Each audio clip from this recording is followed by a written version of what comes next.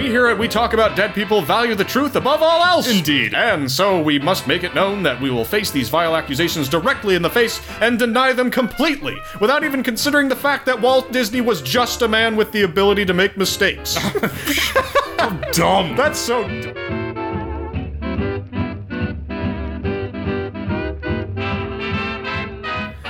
Welcome to We Talk About Dead People, a podcast where we pick two dead people and talk about their lives. I'm your host, Aaron C., and I'm here with my good friend and co-host, James D. Say hi, James. You know, we need to sell We Talk About Dead People themed fidget spinners. Oh, yes. Yes, fidget spinners and... Pinatas. We actually have a t-shirt, everybody, if you want to buy one. There's no way to currently get it. I have the only copy.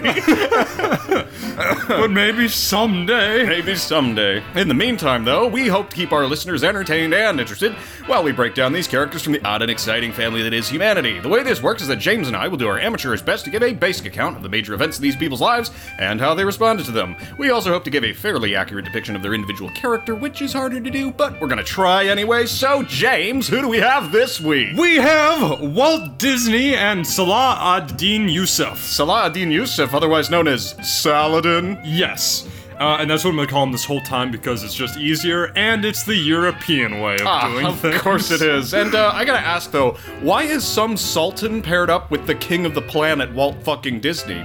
Well, life just isn't fair sometimes, is it? No, it fucking isn't. Well, it's not like you picked Walt Disney and then told me I should do Saladin or anything. Don't you get me started, James! Why did you pick Walt Disney anyway? Because he's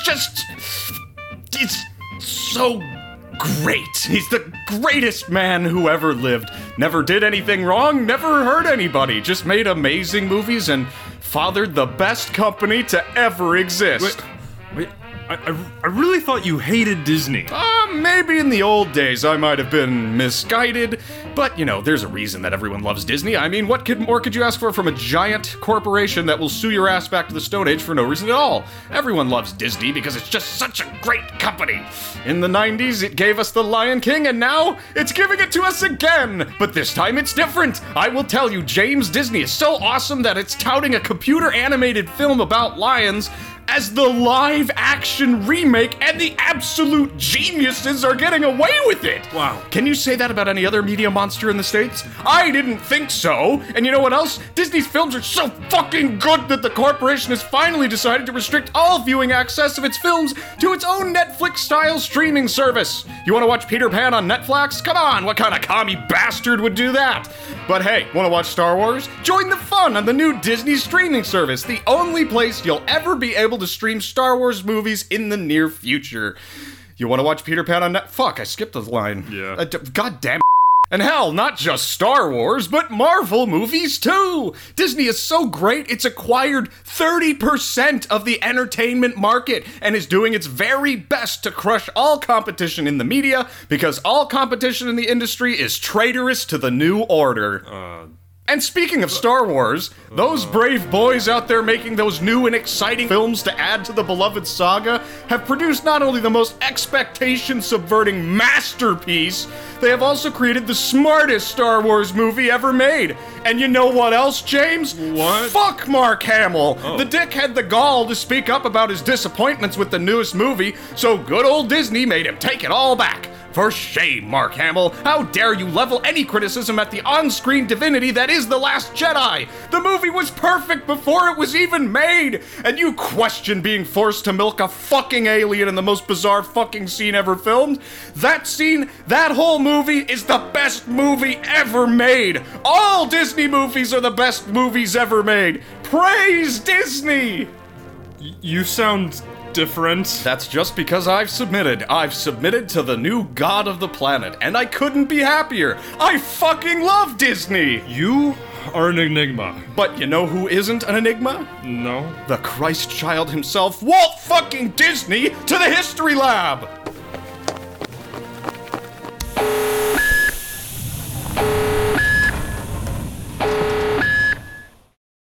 Two men, one, a warrior who fought and defeated infidels in the Holy War to make one company the only speaking mouth on the fucking planet.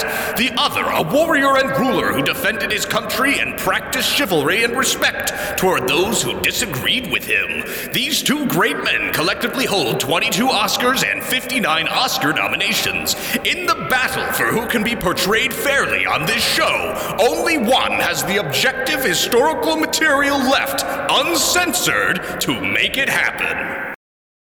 So, James, tell me, if you could remake any movie on the planet, what would you pick and why? Probably Mary Poppins. What? That fucks up my joke. Does it? So, James, tell me, if you could remake any movie on the planet, what would you pick and why? Well, I guess I'd probably have to choose... Well, that's interesting. You know what I'd pick? I'd pick Mary Poppins. Oh.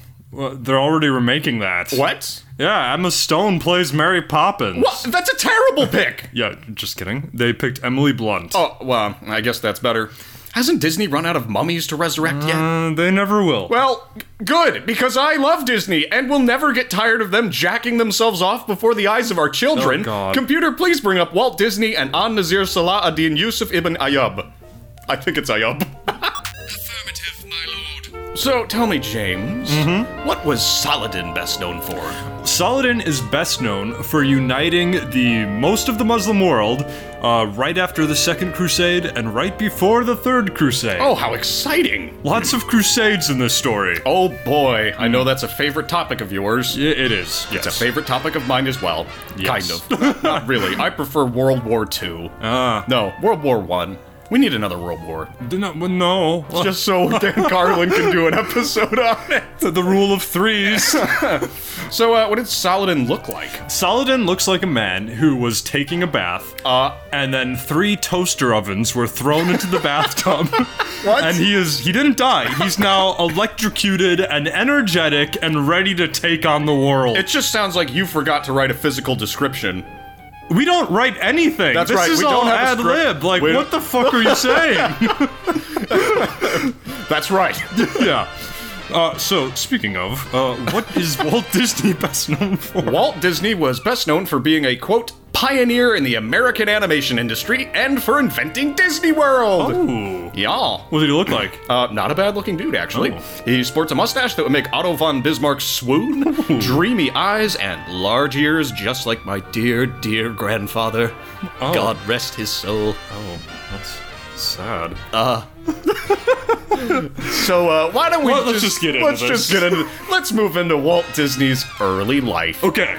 Okay, so Walt Disney was born in a stable in Bethlehem in 1901. He was born of a virgin and was placed in a manger while kings and shepherds visited him. There are reports that at the scene of his birth, angels showed up and sang Hosanna for like 3 hours. Holy shit. Yeah, Wow. So just as the ancient text prophesied, our Lord and Savior Walt Disney Christ appeared on Earth, God himself at last in physical form, to save the whole world from its own destruction. They say that there was even a star aligned above his holy site to mark the coming of our Lord. Okay, stop. This is a joke, I get it. But why? Well, James, Walt Disney apparently never did anything wrong. At least not according to the Disney Company's official narrative about this man's life. Yes, but I will stop joking now. Walt Disney was born in 1901, not in a stable in Bethlehem, but in the, I think it's Hermosa neighborhood in Chicago. I think so, yeah. I mean, but, you know, with these towns, it's like Greenwich, Greenwich. Yeah, like, that's true. So it might be Hermosa, you know, I don't know. Yes. We Americans have weird names for things. But anyway, he was the father of, the father of 5. Yeah, he was born in Already? 1901. Wait, He what? was the 4th of 5 children. Oh, okay. Sorry. Born to Elias Disney, who was a Canadian of Irish heritage. Oh. And Flora Disney, a German Anglo-American who was described as being lively and fun. So his name really is Disney? Yeah. Oh, okay. I'm... What? Yes. Wait. Just move on. We don't need to know. Okay. So his Yes. parents had met in Chicago and had lived there for a good while. But in 1906, when Walt Disney was about 5 years old, they picked up and moved to Missouri to live in his uncle's newly purchased land. Oh, okay. Live in his land. That's what I said. Yes. Oh, okay. They're living in the land, the people of the earth. Sure. Salt of the earth. Head west. Okay, man. so anyway, while here, little Walt started drawing, and he was really good at it, particularly at drawing cartoons. Nice. He would copy cartoons from his father's newspaper using crayons, and he was also super interested in trains because the family lived near a rail line. This will come up later. Oh. Anyway, he started a school in 1909 and switched schools in 1911 when his family moved to Kansas City, which is hilariously in Missouri. Yeah, what the fuck? So, in Kansas City, Missouri, Yeah. Disney started going to his little grammar school, but he was also employed by his father to deliver papers in the wee hours of the morning. The poor kid and his brother Roy were up at 4:30 and out delivering papers every day, and this took a toll on their grades at school, Sure. but the brothers kept working this job for like 6 years, which just sounds terrible. Yeah. I mean, I was a paper boy. One time I knocked a screen out of a window because I threw the paper through the window, thought it was empty. Wait, is this a true story? That's a true story. Really? Yeah, I was like probably 6. I started crying because I thought I broke something. Oh, wow. My mom just goes up and pops it right back in. Thank you, Mom. But anyway, so it wasn't all bad. Being a paper boy wasn't Okay. the worst thing. So Sure. he continued to work on his cartoons and took some art classes and met a kid at school named Walter Pfeiffer, who got Disney interested in movies. They became really good friends, and Disney started spending more of his time at this other kid's house than at his own house. Oh. Kind of interesting. Yeah. In 1917, Disney's family went back to Chicago, where Walt was enrolled in McKinley High School. He got a job with the high school's paper as a cartoonist. At this time, of Nice. course, World War I was happening. God damn it. So he was drawing mostly patriotic and political cartoons about Nice. all the players and that whole fiasco. In 1918, he actually tried to join the army and go fight against the Germans because America had finally gotten involved in the war. Yeah. But he was rejected for being too young, and the American army didn't want to risk losing, the Messiah to an artillery barrage or poison gas. Right. But this didn't stop Disney. He forged a new birth certificate for himself and joined the Red Cross. Cool. After the war was over, he was working in France as an ambulance driver. He kept drawing, often putting his cartoons on the walls of the interior of the ambulance. Oh, yeah, That's so cute. He's so adorable. Yeah. Anyway, so he got noticed because of this, and some of his stuff was put in a few issues of the Army newspaper, Stars and Stripes. Huh. Which I don't know if that still exists. I don't know. Probably not. But probably also maybe yes. Different name. Well, We shall should Google it! Stars and Stripes While magazine. While James Googles this, I'm going to tell you all a story. It's a very good story. Yes, it exists. It still exists? Yep. Amazing! Yeah. We have a newspaper called Stars and Stripes! Can you think of anything more American than that? Shitting on third world countries. That joke again. Yep. A year later, anyway. Okay, wait, so wait, what was your story? I don't have a story. I was bullshitting. I don't have any stories. Okay, so he was writing for Stars and Stripes, right? Yes. But a year later, he was back in Kansas City, which is also in Missouri, for no reason at all, Nope. as an apprentice at an art studio. He was railroaded into drawing for commercials and the like, but it wasn't to last. The company began to fail, and so Disney was laid off with his friend Ub Iwerks. I think it's Iwerks. It is Ub. I'm pretty sure it's Ub. Okay. Maybe it's Oob. It looks like Ub. Okay, it's Ub Iwerks. Okay. That's what I'm going to say. Yeah. Which, it's a great name, so there Yes. you go. Anyway, the two started their own business called the Iwerks Disney Commercial Artist. Yeah, but it wasn't a huge success, so Disney left the company to go work at an ad company where he was introduced to animation. And he ate it up. Oh, shit. He liked animation so much that he bought all the equipment he would need to do it at nude. He would need to do it at home. Yeah, he needed to animate nude. Yeah, Pornography. God. So he started working at home. And he was sold some of his animations to a local theater, and they'd play them before features. And yeah. These cartoons were called Laugh-O-Grams, which is hilarious. Yeah. But they were really popular. That sounds like a lie test the FBI would subject someone to. The Laugh-O-Gram. Yeah. They make you watch Harold and Kumar go to White Castle, and if you laugh, you're a communist. Yep, exactly. So anyway, Disney thought it would be a great idea to start a business surrounding these Laugh-O-Grams. Got it. And he called this business the Laugh-O-Gram Studio. Now, these short cartoons didn't make much money, just like podcasting, and Disney thought he could make his company take off by producing a half-cartoon, half-live-action short film about Alice in Wonderland. Okay. Unfortunately, he finished it right about the same time the company failed. Ah. Yeah, and so Disney moved to Hollywood in 1923. Now, it's worth noting at this time, New York was producing the most cartoons in the country. Really? Which is kind of interesting. But his brother had a bad case of tuberculosis in Los Angeles, and he wanted to be near his brother, thus the move to Hollywood. Okay. So while in Hollywood, Disney managed to get a contract to make more of his Alice in Wonderland-style movies, so work was coming. And he hired iWorks to animate with him and move out to Hollywood. Oh, his old friend. Yup. So, it's 1925, and Disney has married a woman named Lillian Bounds. Lillian His Bounds. love abounds for her. Oh, God. What was that? Oh, God. That was my bad pun sound. Anyway, so he had hired Lillian to work at his company, and that's how they met. And he didn't, I mean, yeah, there was definitely... That's how it goes. He definitely didn't hire her because he thought she was hot. Didn't happen. Okay. Definitely not. Right. So the two had 2 kids together, and it reportedly was a nice marriage. Oh. And of course it was. It's Walt fucking Disney. Yeah, of course. Yeah, so, but that's where we'll leave Jesus Christ, I mean Walt Disney for now, and when we come back to him, we will be talking about his adult life. Hello! So, James, do you want to take a break? Yes. Okay, we're going to take a break, everybody, and when we come back, we'll be talking about Saladin's early life. I hope you're ready.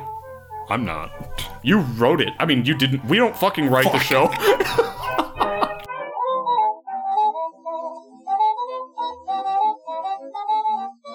Welcome back to We Talk About Dead People. When we left off, we were talking about Walt Disney's early life.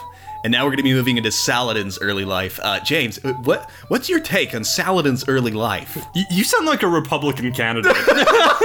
I'm trying my best here. No, a Republican candidate? How about any candidate? Well, that's true. They're all like, That's what they sound like. At the debates, it's just 30 people up on stage if it's the Republican National Convention. They're all like, all at the same time. Yeah. That's true. Yeah. So we're gonna cut all this. Welcome back to We Talk About Dead People. And we're gonna be talking about Saladin's early life. Saladin's early life. Take it away, James! Okay, so here we are with Saladin's early life, and we'll begin with a quick disclaimer. Perfect! Saladin's whole story is actually pretty long, complicated, and political, kind of like my police record. Of course. I actually had to rewrite this whole episode twice, except I didn't write it. You didn't write it. In my head. You wrote it in your head. On my brain. Okay. So I figured the best way to start Saladin's story is by talking about him. You wanted to say the exact opposite of that. I did. And I figured the best way to start Saladin's story is not by talking about him at all, and instead talk about the context preceding the dude. Huh, who wants context? All I want are, like, headlines and bullet points. Context is not important at all. I'm off the chain, man. You're so aggressive today. Okay, so take it away. Try to give us a little context then. All right. Picture the scene with me. Okay. Middle East, early 1100s CE. Okay. At the moment, you have a couple different Islamic kingdoms all fighting for complete control of the region. You've got the Sultanate of Rome in modern-day Turkey, you've got the Zengid dynasty in Syria, and you've got the Abbasid Caliphate in the Iraq area. I have never heard of any of them. Yes. There's a bunch of other Islamic dynasties as well, but those are the big boys. Okay. And so they're often fighting each other for all sorts of different reasons. Like you do? Confused yet? Not at all. Well, just hang on. To make matters more complicated, oh my gosh, Aaron! Do you know what time it is? What time It's is it? time for the Crusades! What was that? I don't know. It's time for the crusade! It's my crusading voice. Okay. Okay, so in the year 1095, Pope Urban II issued a holy call to all warriors of Christendom to head east and battle the Muslims. Why? Why? Well, for a bunch of reasons. Okay. But two of the biggest reasons was the Seljuk Turks had just crushed the Byzantine Empire and had taken over most of Turkey and the holy city of Jerusalem and the Levant, which are important areas in Christianity's history, obviously. So those are under Islamic control. I have a quick question before you go on. Uh-huh. What is the Levant? I'm completely ignorant of it. Sure, it's like the whole Israel area. It's kind of like from... Today it would be like southern Syria, Lebanon, and Israel. Oh, it's kind of like the whole Mediterranean coast. Oh, so it's like a region. Yeah. Okay. It's not a country, it's a region. That makes me feel really stupid because I've read that word before and never like gone, what does that mean? Well, that's roughly what it is, I guess. Okay. Anyway, so yes, The Muslims control all the Christian Holy Land. Okay. So the Crusades were called to retake the Holy Land. Hooray! And there were a shit ton of crusades.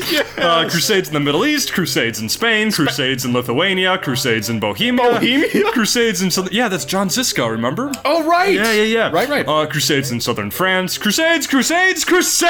Yay! Europe went crusade crazy. Yeah. And if you want to know a little more about the First Crusade and the People's Crusade, and even an American Crusade, feel free to listen to our episode on Hernan Cortez and Peter the Hermit. You're gonna hate it. Yeah. Just kidding. Anyway. You may hate it. Who knows? So the First Crusade was really the only successful one, at least the only Middle Eastern crusade that was successful. Okay. So a coalition of crusaders from Italy, Germany, France, and Sicily were able to take back Jerusalem and most of the Levant for Christendom. Yay! So this was the First Crusade, and the successful crusaders then set up a few new Christian kingdoms in the conquered lands. These kingdoms are usually summarized as just the Crusader states. That's cute. But if we're being technical, they included the Kingdom of Jerusalem, the County of Tripoli, the County of Edessa, and the Principality of Antioch. And Principality is such a badass word. It is a badass word.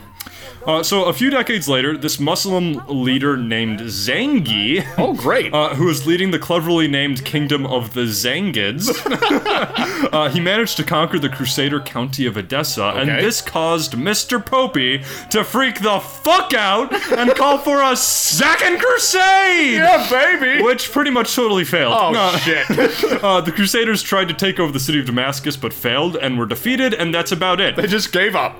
Well, except the Crusaders did manage to take back the city of Lisbon in Portugal, which is kind of random. That is random. Yeah, but there are Muslims over there too, so crusades everywhere. Interesting. Anyways, this is the climate that Saladin is born into. All the Islamic kingdoms are kind of fighting themselves, and this infighting makes it possible for the Crusade states to survive. Okay. So we should probably actually start talking about Saladin now, huh? Perfect. Okay, well, let's begin by not talking about Saladin at all, and instead talk about his daddy. Okay. So Saladin's dad was this Kurdish guy by the name of Ayub. Ayub. I think it's Ayub. Guys, I just want to say right now, we're Americans. We can't pronounce for shit. We don't have any reason to be... I mean, it's like Saladin. Saladin? Like, how hard is it to say Saladin? But we gotta say Saladin. Yeah. No, Saladin. Saladin. Saladin. I've had Saladin. He's like a salad. I've had Saladin next to steak. What the fuck? I don't know. Okay. Okay. So Saladin's dad is Ayub. Okay. And Ayub was the warden of this fortress called Tikrit, or Tikrit. who knows, Tikrit. Yeah.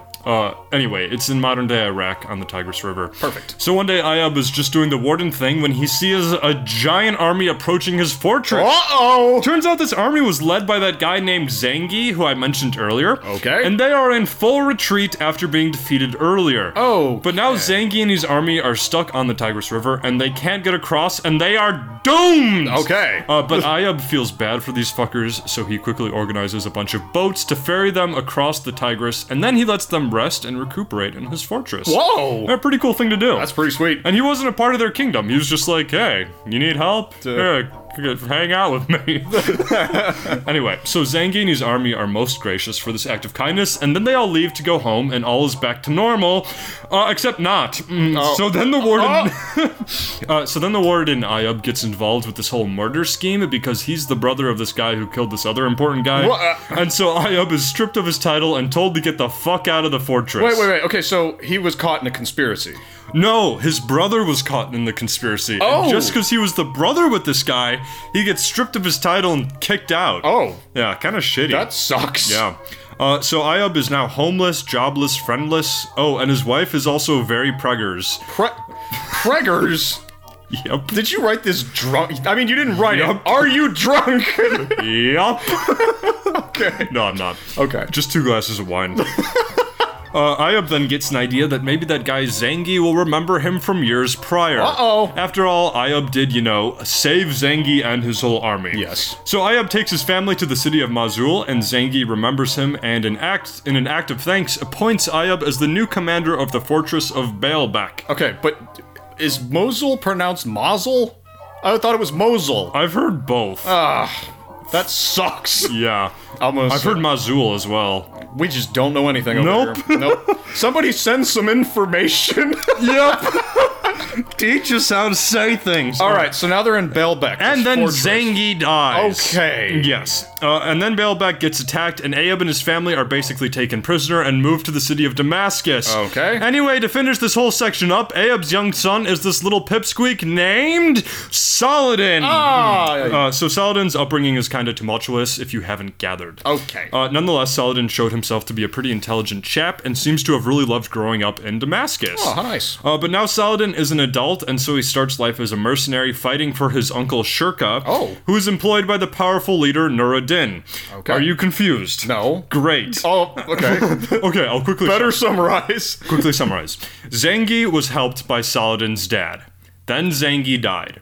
Zangi's heir is this guy named Nur-ad-Din, who is really important to the later story, so remember him. Okay. One of Nur-ad-Din's top generals is this guy named Shurka, who is Saladin's uncle, and Saladin serves under him. Okay. And now that I've spent only 3 sentences talking about Saladin's early life, we'll end the section on Saladin's early life. Okay. That sounds just peachy. Pickles has decided to visit us. Little Pickles. Yep. I want to skin him. Yeah, he's probably gonna start crying for dinner here in a second, so... Should we just pause it and feed him and... No. Oh. No. Oh, shit. Fuck the cat. We can go on. Okay. All right. I say we go right into Walt Disney's adult life. Okay. Because this is gonna take fucking forever, and we're not gonna take a break. This is going to be a long episode, All right, people. Get ready. So, Walt Disney's adult life. So, when we left Disney, he had gotten married and whatnot. He was also working in animation at his own company, the Laugh-O-Gram Company. Yes. No, I'm just kidding. I think that that should... Yeah, never mind. Shut up. Okay. But he's working at his own company. Yes. And besides the 2 kids he had with his wife, he also adopted a 6-week-old baby girl just because he's such a great guy. That's pretty cool. Yeah. Okay. In 1927, Disney and his buddy Ub create a cartoon character called Oswald the Lucky Rabbit, who Disney described as saucy. He sold some of his work, which just means he's kind of like a drunk. Yeah. Yeah, just in case you guys aren't familiar with that. And I wasn't familiar with it. I had to Google it. What does saucy mean? Yeah. Oh my god. So anyway, he sold some of his work to a guy named Charles Mintz, who took care of distributing the animations. Unfortunately, though, Mintz was kind of a douchebag. Oh. Yeah, animation is hard work, and getting paid too little for hard work is no fun. And yes. Mintz was pretty much getting all these Oswald the Lucky Rabbit animations for a song. That's not a pun. And Disney wanted more money. Because animation is fucking hard. Sure. Right? Yeah, and he's got a family. Yeah, so Mintz has been busy stealing personnel from Disney's company by basically offering them more money to work directly for him. And he also explained to Disney that Universal Studios actually were the ones holding the intellectual property of Oswald the Lucky Rabbit. So Mintz threatened Disney with an ultimatum. Either Mintz was going to take the character and produce the cartoons without Disney, or Disney would accept a reduction in the price of his cartoons. Yeah. So Disney said no to the price reductions, and as a result, almost lost his entire staff to Mintz, everyone except for good old iWorks. Yes. Yeah. Good. So Disney and iWorks were just kind of developed Mickey Mouse out of nowhere. So he was originally going to be called Mortimer Mouse, but his wife thought it was too pompous and suggested Mickey instead. Well, good decision. I think it's a good decision. Yes. Mortimer Mouse sounds hilarious, but Mickey Mouse, I mean, that's iconic right there. So they designed this new icon of heaven to be easy to animate, and Disney actually provided the voice for the character at the outset in 1928. Okay. iWorks and Disney put together the famous Steamboat Willie cartoon, which was actually the very first cartoon on the planet to include synchronized sound and music. That's out of nowhere. Yeah. Wow. Yeah. Yeah.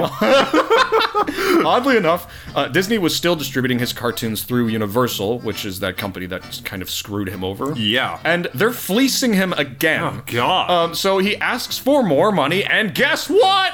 They rejected Disney again, stole some of his staff, and also took iWorks this time. Oh, not iWorks. Yeah, so now Disney has been robbed of it all again, and he has a nervous breakdown in the October of 1931. To recover, he and his wife Lillian went to Cuba to chill out for a while. Then they went on a cruise. Then they came home. Okay. Yeah, the thing is, Disney had been smart about Mickey Mouse. Okay. The one thing that Universal didn't get that they got last time they robbed him was the IP for this holy and venerated mouse. Blessed be he. He started developing developing his cartoons in color, which was a new thing, and Okay. actually won an Academy Award the next year in 1932 for one of these color cartoons. Huh. And the next year, he took home another Academy Award for his short film, for his production.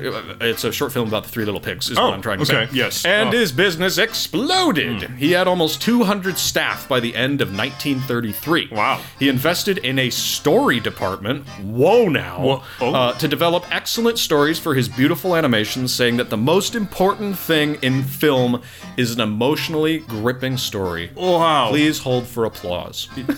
Yeah. Speaking of. Hey, Pickles, shut the fuck up. man. The fuck out of here.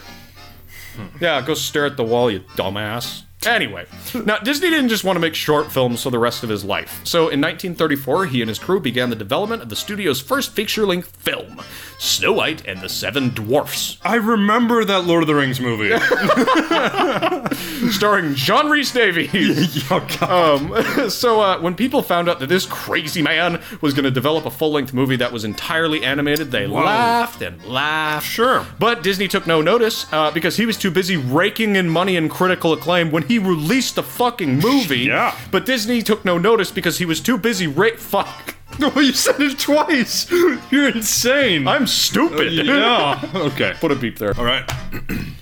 In 1937, Snow White premiered and blew everyone's mind. Yeah. Yeah, it became the most successful full-sound film ever at the time.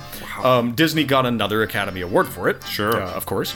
And here's something else. Disney really loved his mother. And so on the success of Snow White, he teamed up with his dad and bought her a new house in 1938. Oh. And she loved it. Oh. But after about a month, she complained to Walt that the house smelled like gas. Oh, jeez. So Walt sent some repairmen from his studio to fix the issue. The issue was not fixed. She wrote a letter to her daughter describing how great the house was, but also mentioned that the fumes were still hanging in the air. Oh, dear. A few days later, she was asphyxiated in her sleep and jeez. died at 70. Oh, God. Yeah, so this tragedy kept Walt from sleep for the rest of his life. Oh. And his father would also pass on just a few years later. Isn't that terrible? That went downhill really fast. That's just terrible. Especially after his success with Snow White. Right, and Just we're gonna God. we're gonna see that this guy's attitude, and I make jokes about him being Jesus or whatever. Yeah. But this guy's attitude is unshakable. He's like positive all the way through. I mean, he has some dark moments. Don't get me wrong, but even after this tragedy, he still built Disney World. Yeah, he did. Yeah. Now, I'm gonna have to pause this, because the cat is banging his fat face against the table, and I gotta feed him. All right. We'll be right back, everybody. Alright, Pickles is fed, coffee's filled, and my shirt is a banana. Alright. I'm glad you just didn't go become a pancake again. Okay. Anyway, so when we left Disney, his mother had just died tragically. Oh, God. Yeah, I know. Terrible place to leave off, but Pickles had to be fed, Yeah, we couldn't what? talk about this tragedy No. because Pickles had to get his fucking smashed kibbles. The universe doesn't revolve around the sun, it revolves around pickles! This fucking does, man. Anyway, so it keeps getting worse, though, for Disney. Okay. So his mother's dead, which is terrible. Yeah. And his next two movies, Pinocchio and Fantasia, lost money because they came out during World War II! Oh my gosh! And nobody could be bothered to see movies in Europe because of all the war. Right. So this actually forced Disney to cut his staff salaries across the board, and they went on strike for 5 weeks. Oh, wow. Disney left the country in order to avoid being around when the National Labor Relations Board delivered the sad news that Disney would not reinstate their old salaries. Oh.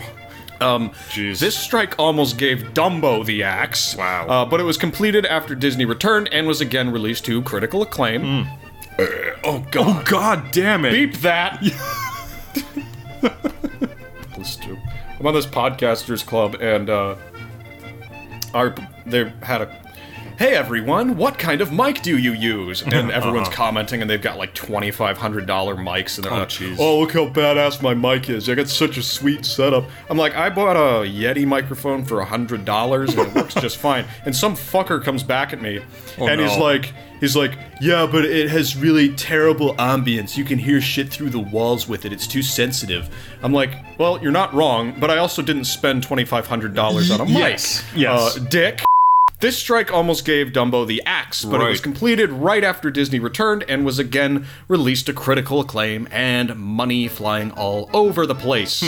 Right after this, however, the old US of A joined the party in World War II. Oh, there it is. So Disney started making instructional animations for people who would be building warplanes and stuff like that. And he was also responsible for creating propaganda for the war effort using Donald Duck. Whoa!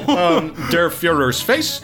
Short won an Academy Award, and I have seen it, and it is hilarious. And he made it? And he made it. That's amazing. Yeah, actually, most of the propaganda he made was really funny. But anyway, that'll come up later. Yeah. But then his next movie was Bambi, and he suffered a loss with that. Oh. He suffered a loss. Fuck, I need to do that. Yeah. So Disney suffered a loss with his deer-centric Bambi, who also suffered a loss because his mother was shot, Oh, and the God. company nearly went bankrupt again. But the bank gave them another shot, Oh. interestingly enough. Unlike Bambi's mom. Unlike Bambi's mom, she only needed one shot. So Disney pretty much stopped producing short films altogether and started producing more features, including live-action films, which were cheaper, of course. yeah. These live-action films might have actually saved the company. Interesting. So in 1940, Disney became a Republican, and 6 years later started a lovely little organization called the Motion Picture Alliance for the Preservation of American Ideals. I like the sound of that. Yeah, now the now the MPAPAI was basically a gigantic Joseph McCarthy kind of God. thing, but a little less active. That's good. It was a conservative movement, go figure, Yeah. and stated that its whole cause was to defend the country against communism and fascism. And this is hilarious to me, because that's the kind of thing that would never exist in Hollywood today. That's true. Yeah. See, and this organization was there to prevent, like, communists and socialists from taking over Hollywood. Yeah. We need it now more than ever. Not really. I mean, knows? I don't care about politics. I don't give a fuck. But anyway, so now I'm not a huge fan of Ayn Rand. Okay. But she was a big fan of this organization. Huh. And I stumbled upon a really interesting quote from her while looking into this organization. And here it is. Okay. And I'm going to decide what voice to read this in. I don't know what Ayn Rand sounds like, but I assume it sounds like the devil himself. Oh, God. No, just kidding. She She's not scares that me. bad. Her photos are scary. Yeah, a little Well, I mean, that's mean. I'm being, she wouldn't care. Ayn Rand's she's a steel all about wall. freedom of speech. So. Yeah. Anyway, so here's her quote. The purpose of the communists in Hollywood is not the production of political movies openly advocating communism. Their purpose is to corrupt our moral premises by corrupting non-political movies, by introducing small casual bits of propaganda into innocent stories, thus making people absorb the basic principles of collectivism by indirection and implication. Oh, okay. Yeah. So she's saying that it's not overt. it's not overt, and Okay. like unless you're looking for it. Sure. So it's sort of like. I mean, they do it today. I mean, Yeah. okay, Yeah, everybody, yeah. you gotta know, I studied film. We talked all about influence and propaganda and low-key propaganda versus overt propaganda. The kid's got a master's in it. I do have a master's in that there film studies. But I was gonna say, you're being manipulated from the moment you sit down in that theater seat to the Yeah. moment you get up and leave.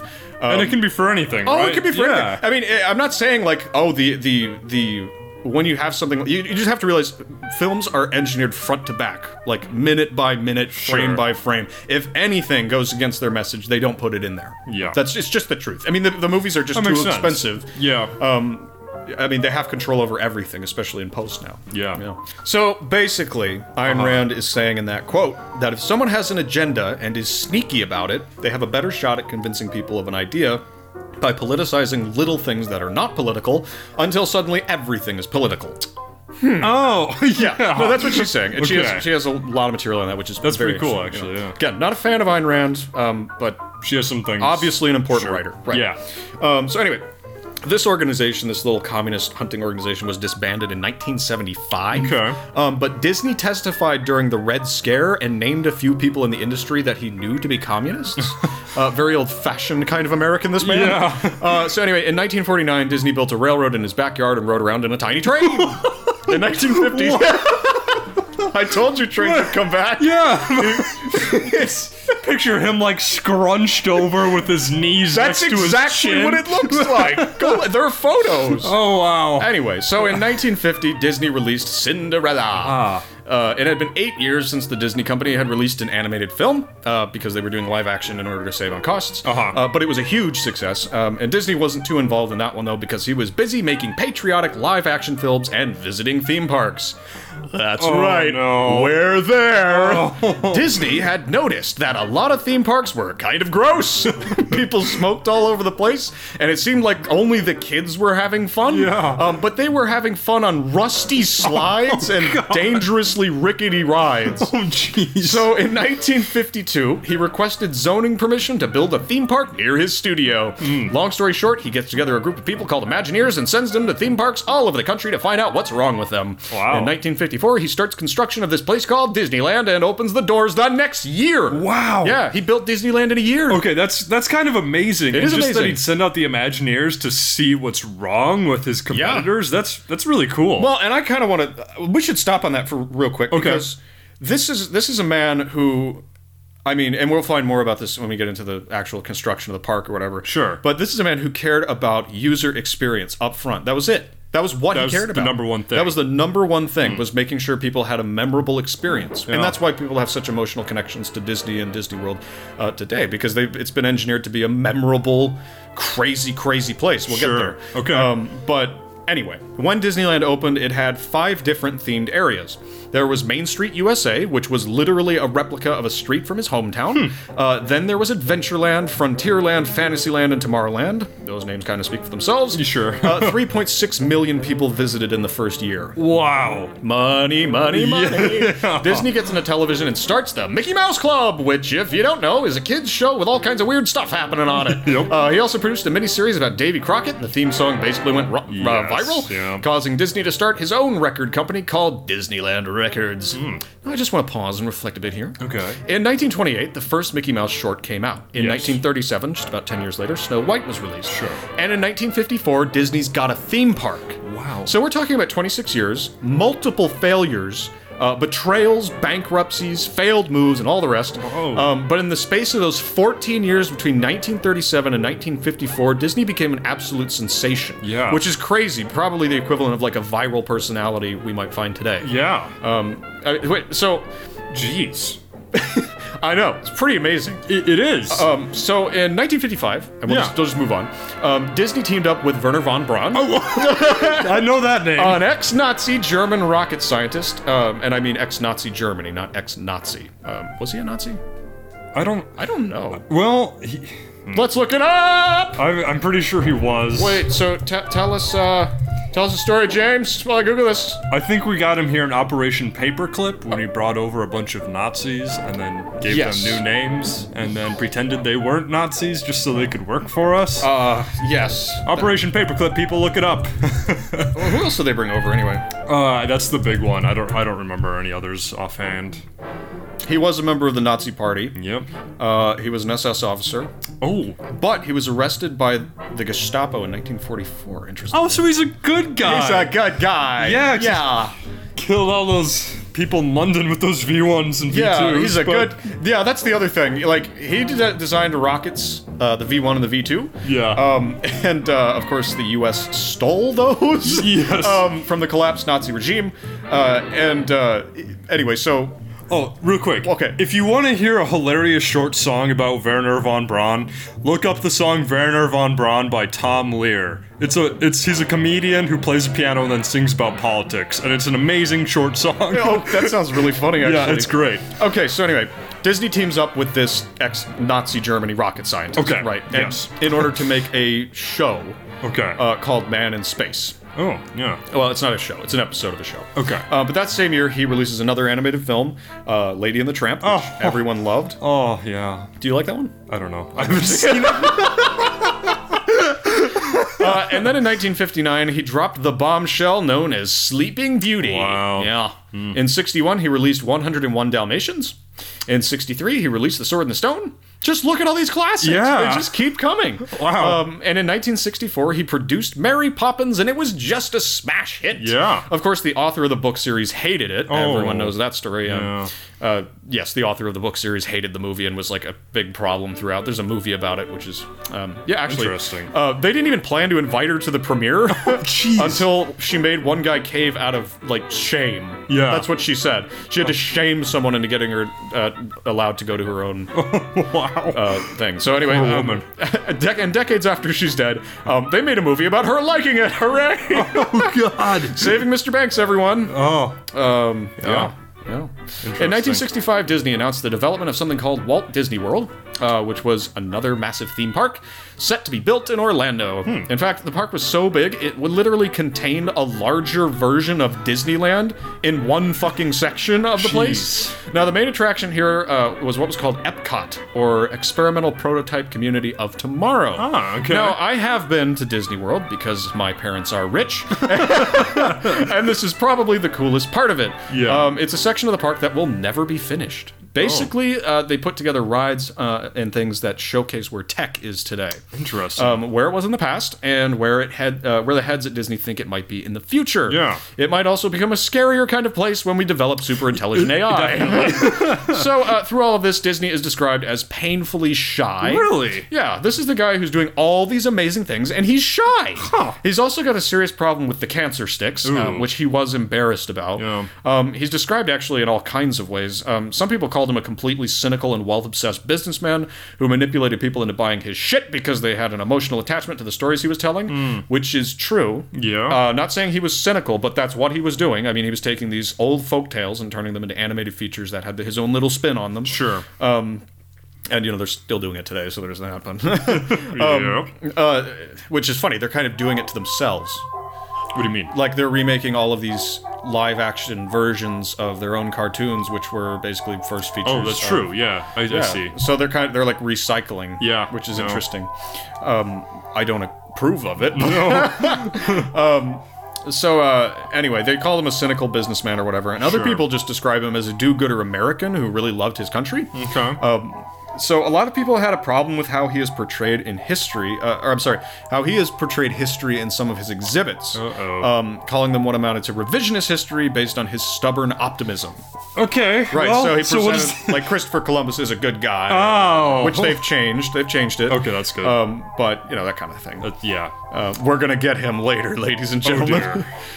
So the other thing is that Walt Disney, and it's really hard to find info on this because Wikipedia has pretty much scrubbed it clean. Okay. Because I was looking for sources. Sure. Right? Yeah. Walt Disney has been accused of being anti-Semitic. Oh, God. So there it is again. Yep. Now, I have to be very, very careful here because Walt Disney was perfect. Yes. Let's be honest, he never did anything wrong ever. Come on. He even suggests that he is not the highest divine being ever to grace the planet. It's just plain madness. It's sin. But we here we talk about dead people value the truth above all else. Indeed. And so we must make it known that we will face these vile accusations directly in the face and deny them completely, without even considering the fact that Walt Disney was just a man with the ability to make mistakes.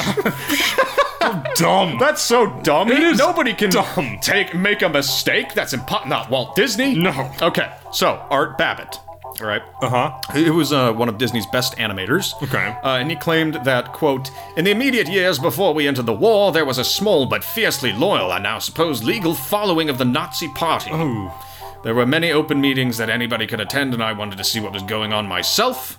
On more than one occasion, I observed Walt Disney and Gunther Lessing, his lawyer, there. Along with the prominent Nazi-afflicted Hollywood personalities. Disney was going to these meetings all the time. Whoa. Yeah. The meeting Art is talking about here are the meetings of the German-American Bund, which is also called the American Nazi Party. Oh, God. If you want to see something horrifying, Google the German-American Bund. It's just Americans with swastikas and American flags dressed in Nazi regalia. It's horrifying. Wow. And another thing is it was huge. There were a lot of Nazis in America. Sure. But just saying. Just saying. Maybe go take a look. Anyway, so remember, these are just the words of one man. Art what was his name? Babbitt. Babbling, really, because it's meaningless. Yes, exactly. They're just the words of one man and need not be trusted. No. Walt Disney was a saint across the board, and in no way are we implying that the man might have come under the influence of some very bad ideas, as we all have. I mean, all of us except Disney. He was no man. He was a god. Indeed. Yes. So, Disney Disney also hosted the famous Nazi movie maker Leni Riefenstahl when she came to America to promote a film. Oh, dear. This is the woman who made Triumph of the Will. Oh, dear. Yeah, a Nazi propaganda movie that was so well composed it even played in America. Holy shit. Yeah, and I've seen the movie. Let me tell you something, guys. Propaganda, when it's like on the nose and you're going, what if I was taking this seriously? Yeah. It's extremely convincing. Sure. Yeah, I mean, when you can watch the propaganda from the Soviet Union during the Revolution, all that stuff. I will tell you what, if you go for 1 second, maybe they're right, they got you. Yeah. Yeah, and they will convince you with that movie. If you're like, this is just propaganda, they're not going to get you. Yep. You're just going to be like, that was kind of silly. But if you go, maybe they have a point, you lose, pretty much. Wow. So, and Leni Riefenstahl, her film Triumph of the Will it was huge. But and she's famous in the film world nowadays for being a complete visionary, and Hitler loved her and everything. Sure. She loved Hitler. Oh, dear. So, anyway, while visiting, Leni is said to have made the quip, quote, I can't do a German accent, I'm not even going to try. It is gratifying to learn how thoroughly proper Americans distance themselves from the smear campaigns of the Jews. So she was saying that Disney had done a great job of keeping himself from being involved in the riffraff down at the bottom. It's not only an anti-Semitic statement, it's a classist statement. Okay. Even back then, though, people were pissed off that Disney would let Riefenstahl stay with him because she was visiting just after Kristallnacht. Oh, God. James, why don't you tell everyone what Kristallnacht was? Well, they turned 1 million statues into crystals. Oh, my God. Okay, well, Kristallnacht, I think it basically means the night of broken glass. And it happens in 1938 in Germany and Austria and a few other places where a bunch of angry Germans and Austrians just did a bunch of mean things to Jews living in the area, like smash. If it was a Jewish-owned Jewish-owned store, they'd smash the windows, thus the night of broken glass. Got it. I think there were mobs beating people up. Yeah. There might have been killings. I don't even know. It was just a really shitty thing to do. Yeah. And just kind of showed the political climate in the area. Yeah. I mean, they had eaten Hitler's words up. Yep. And they now viewed the Jews as the enemy. Yeah, and people are seeing this from America, and then you've got Disney inviting Riefenstahl to stay with him. I mean, that's a red flag. It's a red flag. I mean, it's so hard to look at this objectively. Right. Because probably Disney saw her as a legendary filmmaker. At the time, the Nazis weren't like the evil... Well, the war hadn't even started The war hadn't started. Nobody really knew too much. They just knew that fascism was kind of scary. Yeah. There weren't reports of fucking genocide yet or anything like that. Well, and also communism was on the rise too, and a lot of people were more scared of communism than fascism. So, in fact, a lot of people saw Germany as standing up to the communists. Oh, exactly. Yeah. And so, since they hated the communists more than fascism, it made sense to be like, okay, they're not so bad, I guess. Sure. Right. And so that's where it gets complicated. Yeah. It's like you could call Walt Disney a Nazi sympathizer, and even if he did go to the meetings, which, I'm inclined to believe he did, there's no way that guy was just making that up. And Meryl Streep said he went to the meetings, things. But it's so hard to just say that, like, the guy probably just was around the wrong people.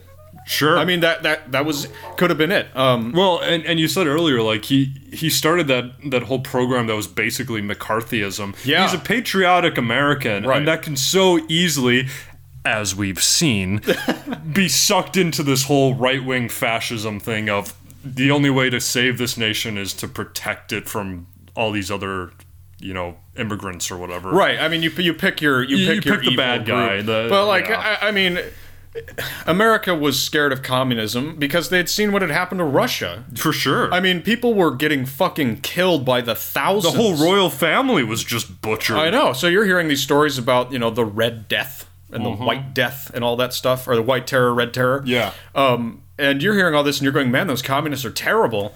And then, there's this party that comes along in Germany. It's like, well, communists are actually evil, and we're going to stand up against them. And they start marching in the streets, and they're like, we're going to take out the communists. Yeah. And you're like, that's a good thing, right? And, you're kind of worried. You're like, they're a bit strong-armed, right? Like, who knows they're going to go after it. But you don't yet know how bad it's going to get. So to go back in time and do either one of two things. Say that Walt Disney never fucking thought about it, or to say that he was totally for it and should have, been shot or something like that. Both are wrong. Yeah. Because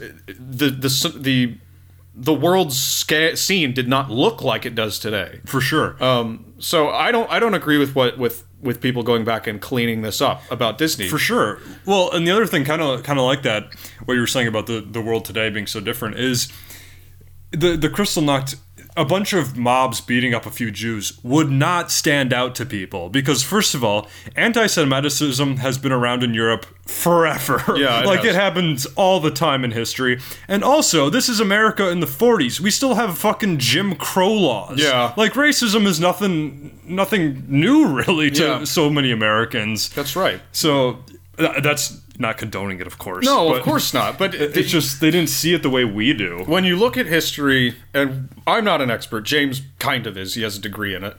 But when you look at history, and if you take it seriously, it's sort of like watching propaganda, right? Yeah. You can either sit there and go, they're right, and then, listen to them blindly, or you can sit there and go, they're wrong, and then just smirk at them instead of listening at all. Yeah. What you can do, though, is, with propaganda, is look at it how it's persuading you objectively. Sure. And how it could be persuasive and that sort of thing. It's sort of like you have to look at history with that kind of balance, where it's like you look at it and you go, I don't know who was right, I don't know who was wrong, it's probably more complicated than my brain can make out. Yeah. I'm going to learn what I can. Yeah. And, you don't always have to take a side in history, which... No. That kind of reminds me of our Brigham Young episode. World War One. Yeah. That kind of reminds me of our Brigham Young episode, though. Oh, yeah. Because, it's like Brigham Young was an asshole. He did a lot of bad shit. But he also did some good shit. Sure. And... He built Salt Lake City, didn't he? Yeah. And, it's complicated. Well, exactly. If there's one theme we come back to like every episode, it's that history is not black and white. Yeah. And I know we just moved into this from Nazism, and maybe not Nazism, but most things in history are like that gray area where there's good and evil all over the place, and I think it's dangerous to draw those hard lines, like you were saying. Right. So I'm not sitting here saying that Disney was a Nazi. No. There are a lot of people who are saying that he was and had sympathies. Sure. But that is...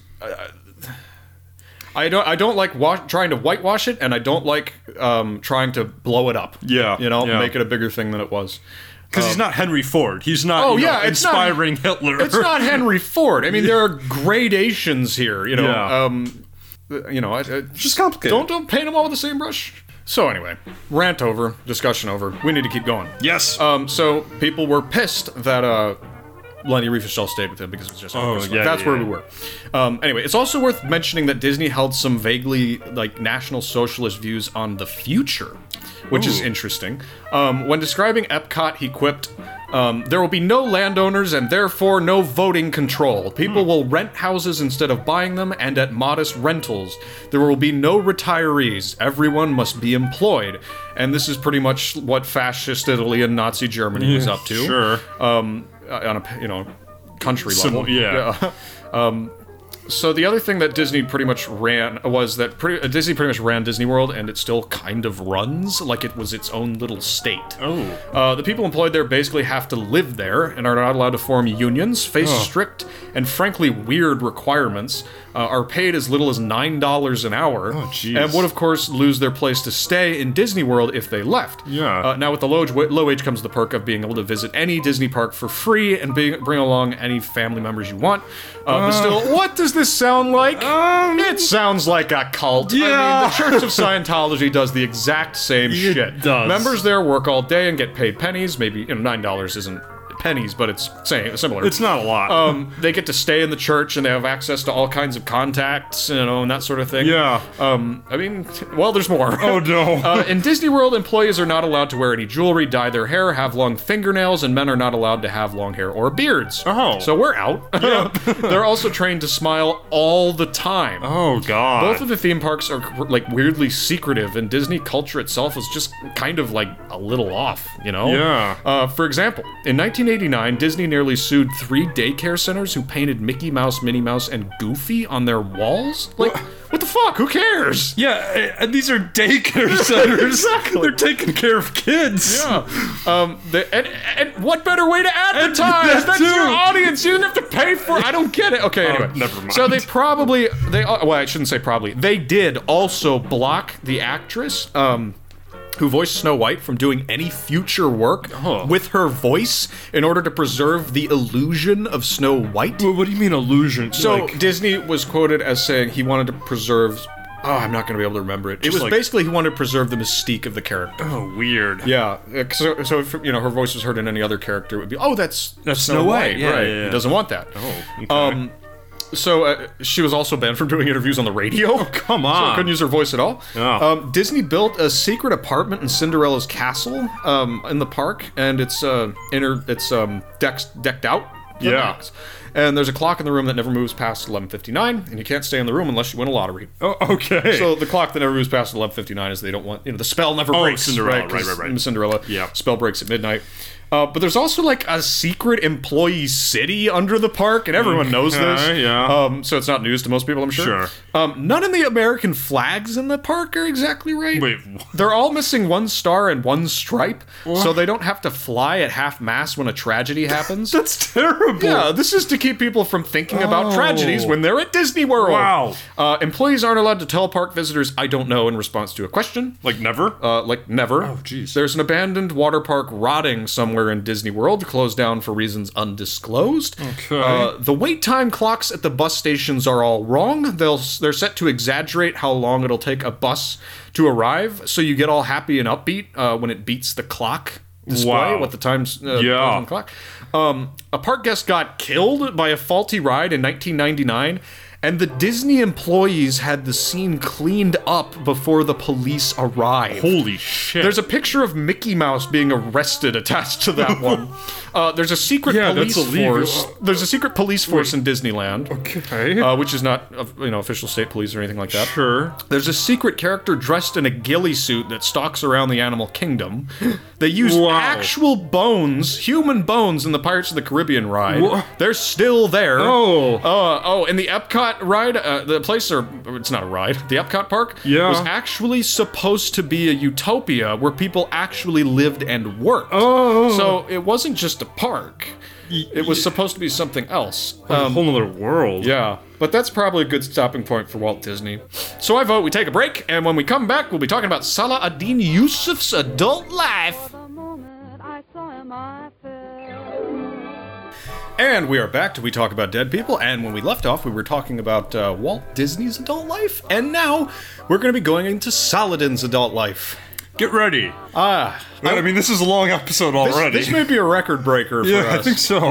But We'll see. Two fascinating people. Okay. So let's go! So, back to Saladin.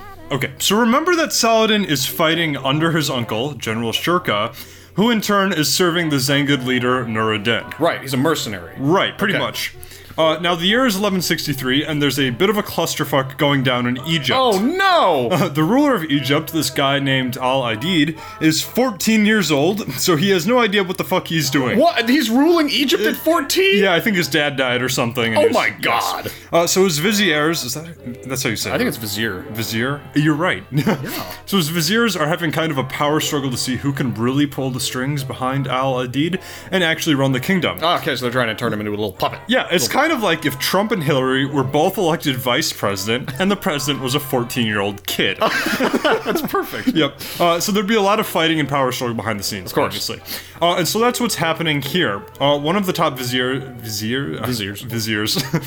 this guy named Shawar, gets in his head that the best way to make himself ruler of Egypt would be to blah blah blah blah blah. Can you talk? No, I can't. Okay, so the best way to make himself ruler of Egypt, yes, would be to go to Nur-ad-Din and the Zangids for military aid. Smart. Well, Nur-ad-Din likes this idea. Go figure.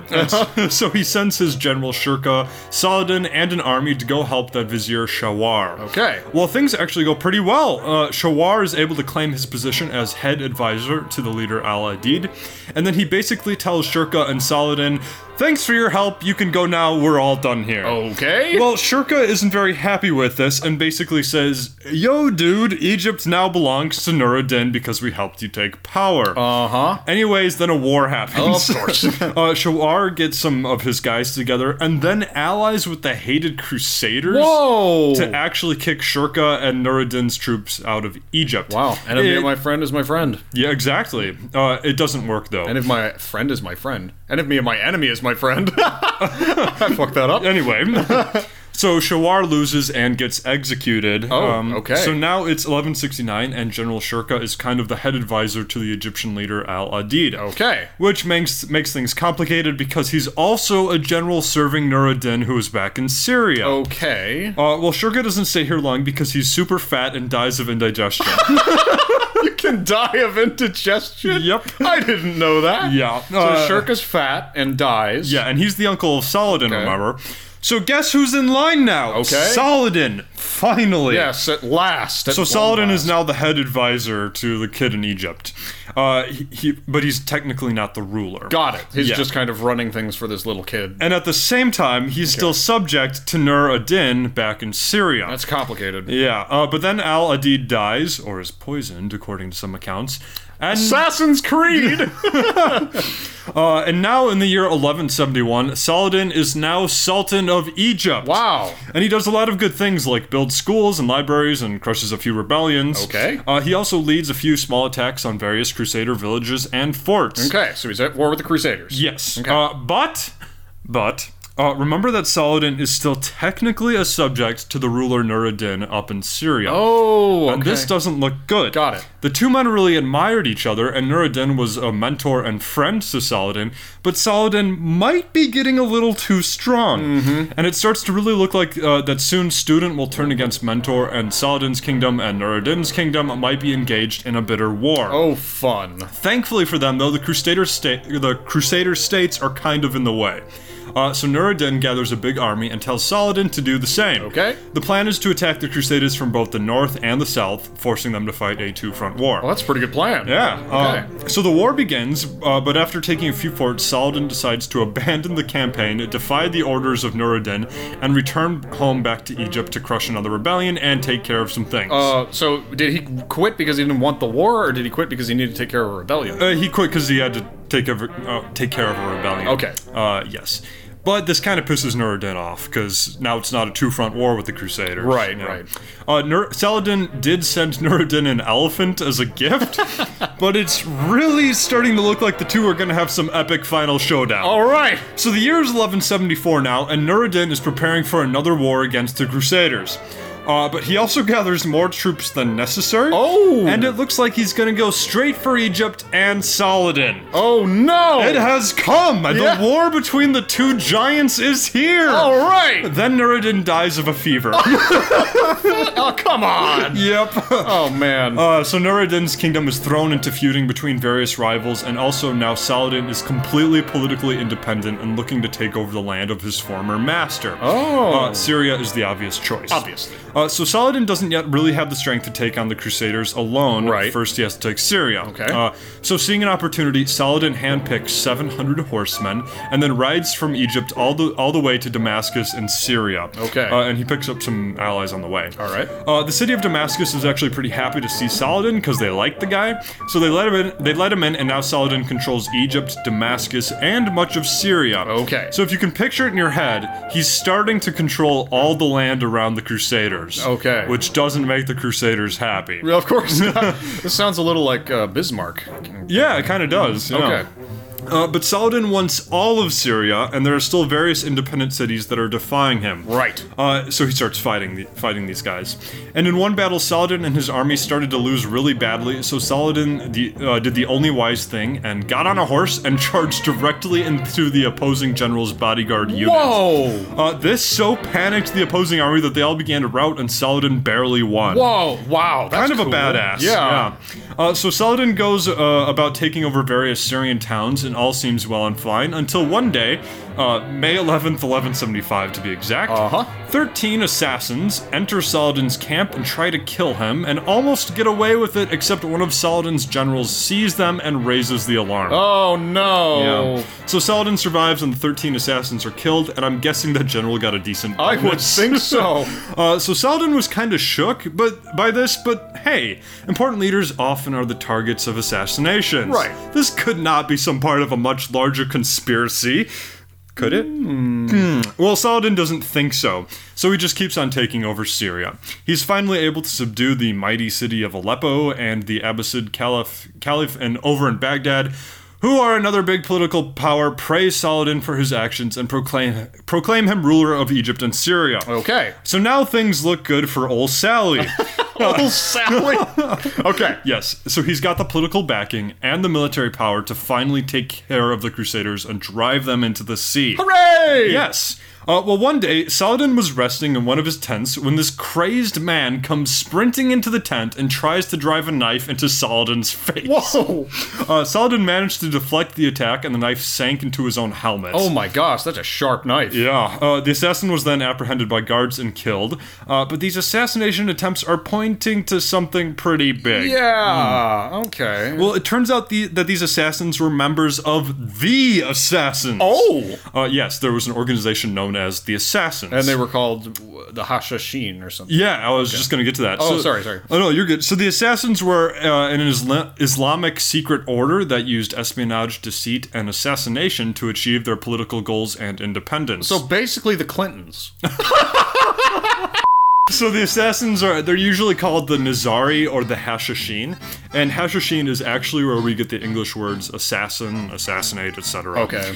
So these assassins really don't like Saladin because they see him as a threat to their independence. Right. But now Saladin's pissed because they tried to kill him, so he immediately begins a campaign against the assassin fortresses in the mountains. I remember this level from Assassin's Creed. Is there really a level with this? Yeah, you fight him off or something. Oh, that's cool. I don't think he's there. Is this the first Assassin's Creed Yeah, game? I Oh, think so. cool. So Saladin even agreed to a truce with the Crusaders so that he could focus solely on the assassins. Okay. And things go well for him. He marches his army into the assassin-controlled mountains in Syria in the year 1175. Okay. But Saladin knew that the assassins would not fight him in open combat, but would use assassination instead. Yeah. Of course. They're assassins. So each night, when camp was set, Saladin had a ring of lit oil lamps placed around his tent to illuminate the near vicinity. He also placed guards like everywhere. Okay. And he also placed chalk and cinders all over the ground around his tent so that footsteps would be heard loudly, and he could hear anyone coming to his tent. Right. Kind of cool. Yeah. Well, Smart. One night, Saladin's whole camp is asleep except for the night guards, and one of the guards notices a small spark glowing on the adjacent mountain. He watches as the faraway spark slowly descends the hill and then disappears near the bottom. He figures it's nothing, though. Definitely not. After Definitely not all. aliens. Yeah, they're just staying in the mountains directly under the fortresses of an organization literally called the Assassins. Anyway, a little bit later, but still during the night, Saladin wakes up and realizes there's somebody else in the tent. Oh shit! He looks up and sees a shadowy figure outlined by the oil lamps outside. Oh. The shadowy figure leaves the tent, and Saladin then sees a dagger jabbed into the ground right next to his floor. The dagger is poisoned, and at the tip of it is a note that basically tells Saladin to get his army and get the fuck out, or next time this dagger will be in Saladin's throat. Oh my god. Well, Saladin lets out a scream. Who wouldn't? Yeah, and the guards rush in but are unable to find the assassin. The next day, Saladin and his army pack up camp and haul ass out of the assassin's mountains. I would think so. Saladin then decides to use diplomacy rather than military might to subdue the assassins. And it actually works. Oh. The assassins end up allying with Saladin and later give him troops to use in his campaigns. Well, that's nice. Yeah. They're friends. Yeah. Oh. But now Saladin is in a good spot. He's got Syria and Egypt under his control. The Abbasids in Iraq support Saladin, and now the assassins are trying to kill him. Yep. It's time to take on the Crusaders. Whoa! So Saladin returns to Cairo, starts some building projects, and then gets his army together and invades Christian territory. Saladin's army is able to pillage a bunch of villages and defeat some smaller Crusader armies. They even make it to the gates of Jerusalem, but don't try to siege the city because it's not the right time. Why isn't it the right time? Well, the ruler of the Crusader kingdom of Jerusalem, King Baldwin IV, is mounting together a big-ass Christian army to take on Saladin. I see. Saladin tries to avoid battle, but his forces are ambushed by the Crusaders on November 25th, 1177, and the result is just a slaughter. The Christian knights just roll over and cut down almost all of Saladin's army. 20,000 of Saladin's 26,000 troops were killed that day. Wow. And the result was a total Christian victory. Wow. Saladin himself only barely escaped by jumping onto a really fast camel and riding all the way back to Egypt. That's amazing. Yeah. But Saladin was not discouraged by this defeat and began another campaign against the Crusaders the next year in 1178. So there's a couple of years of fighting. Saladin managed to defeat a couple smaller Crusader armies, and he took a few fortresses. Things looked favorable for Saladin, but in 1180, King Baldwin IV offered a peace agreement, and Saladin was forced to agree to it because there were some bad harvests back home, and also some rebellions, and he had to deal with those things. Also, he had lost 20,000 men. Right, yes. So Saladin goes back to Egypt and takes care of some domestic things like subduing a bunch of angry Bedouins and inspecting the banks of the Nile. What does that look like? I don't know. All the article said was he thought about taking the holy pilgrimage to Mecca, but instead just looked at the Nile banks. Okay. Yep.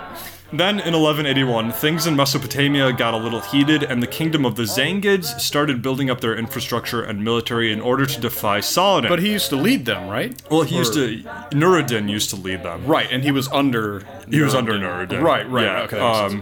yeah. So it's kind of this back and forth agreement with Saladin and the Zangids. Sometimes they support him, sometimes they fight him. Right now, they're fighting him. Okay. So he gets his army together and heads up to Mesopotamia and Syria in order to secure his holdings there. He does pillage some Crusader land on the way, though, which doesn't help relations with the Crusaders, because, they're all supposed to be at peace. Yeah. Anyway, Saladin gets to Mesopotamia and conquers several important cities, all of which I have not named because they're not too important right now. Okay. He also cut taxes of a lot of the local inhabitants so that they start to love him more than any of the other rulers vying for power. Oh, okay. Saladin famously said, "The most miserable rulers are those whose You can't... I wrote Try again. Okay, the most miserable rulers are those whose purses are fat and their people thin." Interesting. Yeah, so he settles affairs here and keeps control of Syria. This is all very long and complicated, by the way, but I had to shorten it because there's just too much to cover. Yeah. James said it earlier, but he had to rewrite this episode twice because it was just so much shit. It's so confusing. It's very complicated. And the articles I was working off of are all out of order chronologically. It's just a pain in the ass.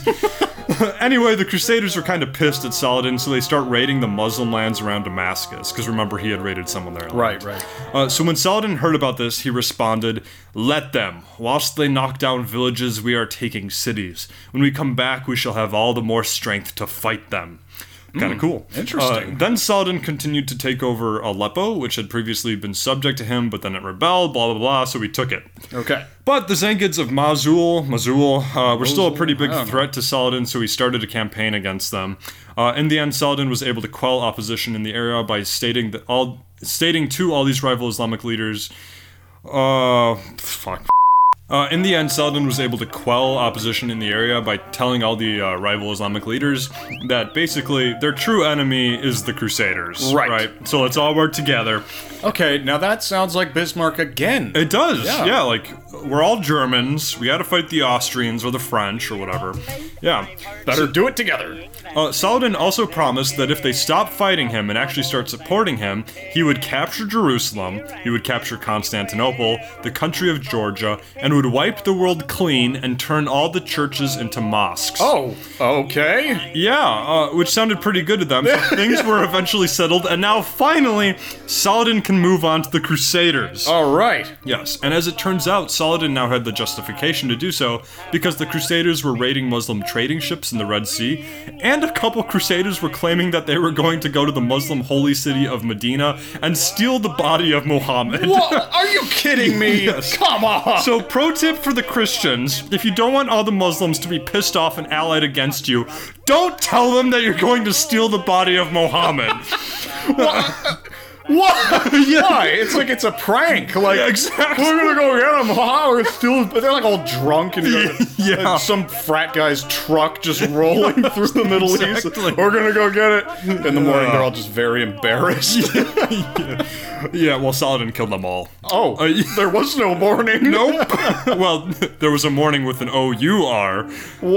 With it lamenting the morning of their death. Anyway. Oh, I got okay, it. So that's funny. All right. On September 29th, 1182, Saladin crossed his army into Crusader territory, and the true war began. All right. Saladin took some prisoners and sacked some villages, and in response, the Crusader states mustered the largest army the Kingdom of Jerusalem had ever produced. Wait, so they're called the Kingdom of Jerusalem? The Crusader state. It's one of the Crusader states. Oh, okay, right. We talked about that. Yeah. Okay. Yeah.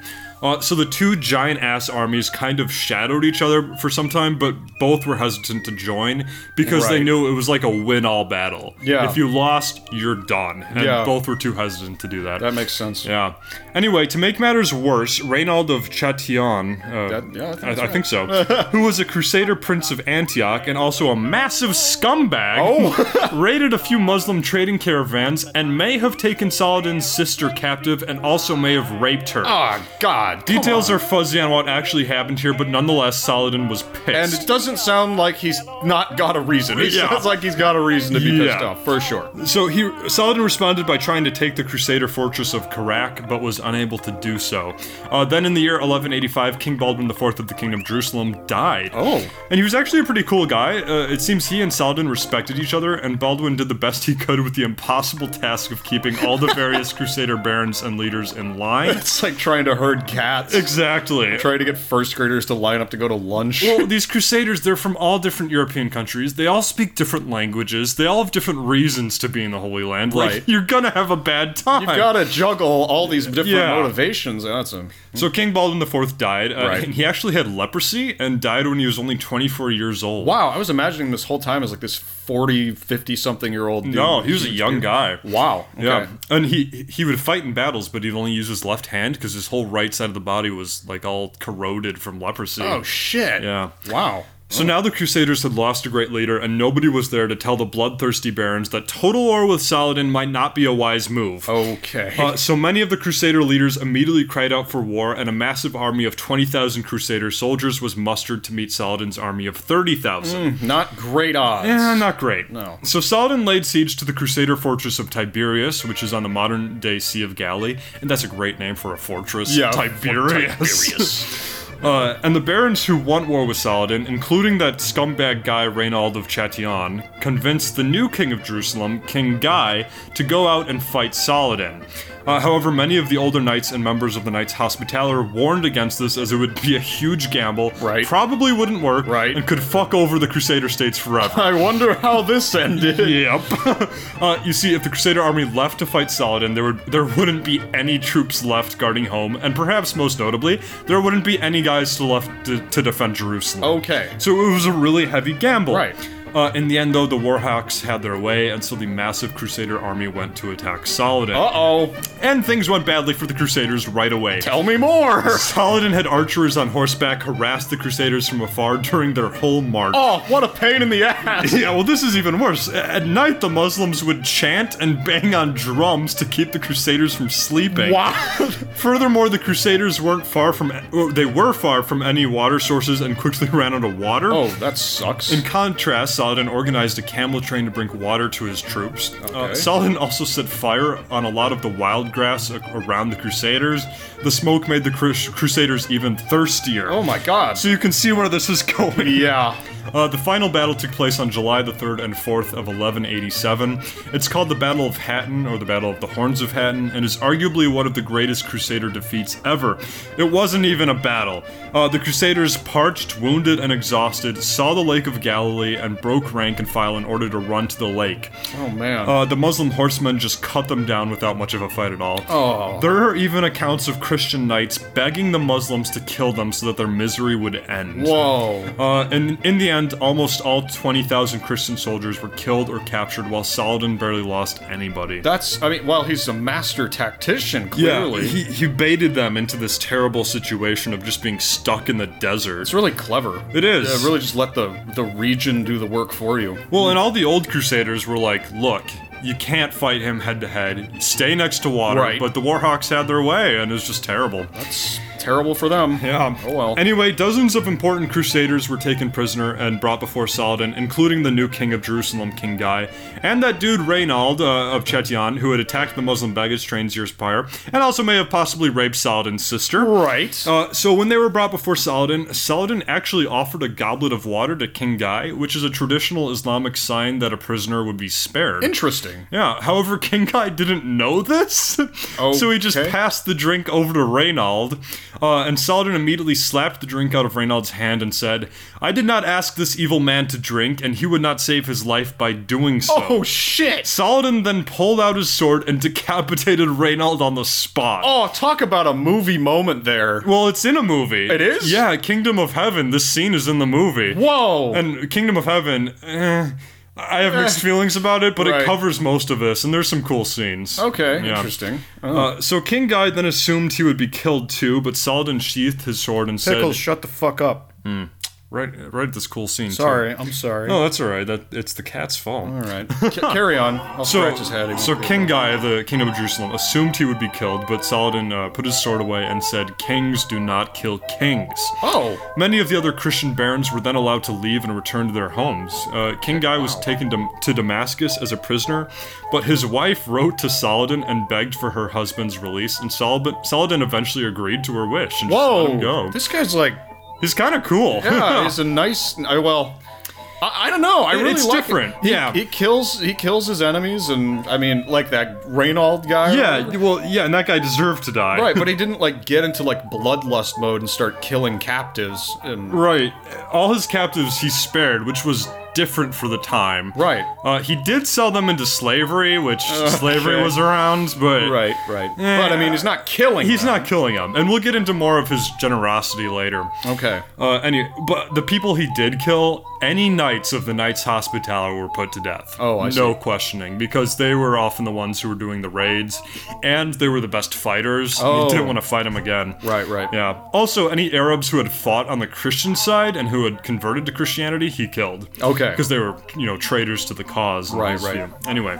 So the result of the Battle of Hattin was terrible for the Crusader states. Most of their soldiers were now dead, and there was nobody to defend against Saladin. Well, that sucks.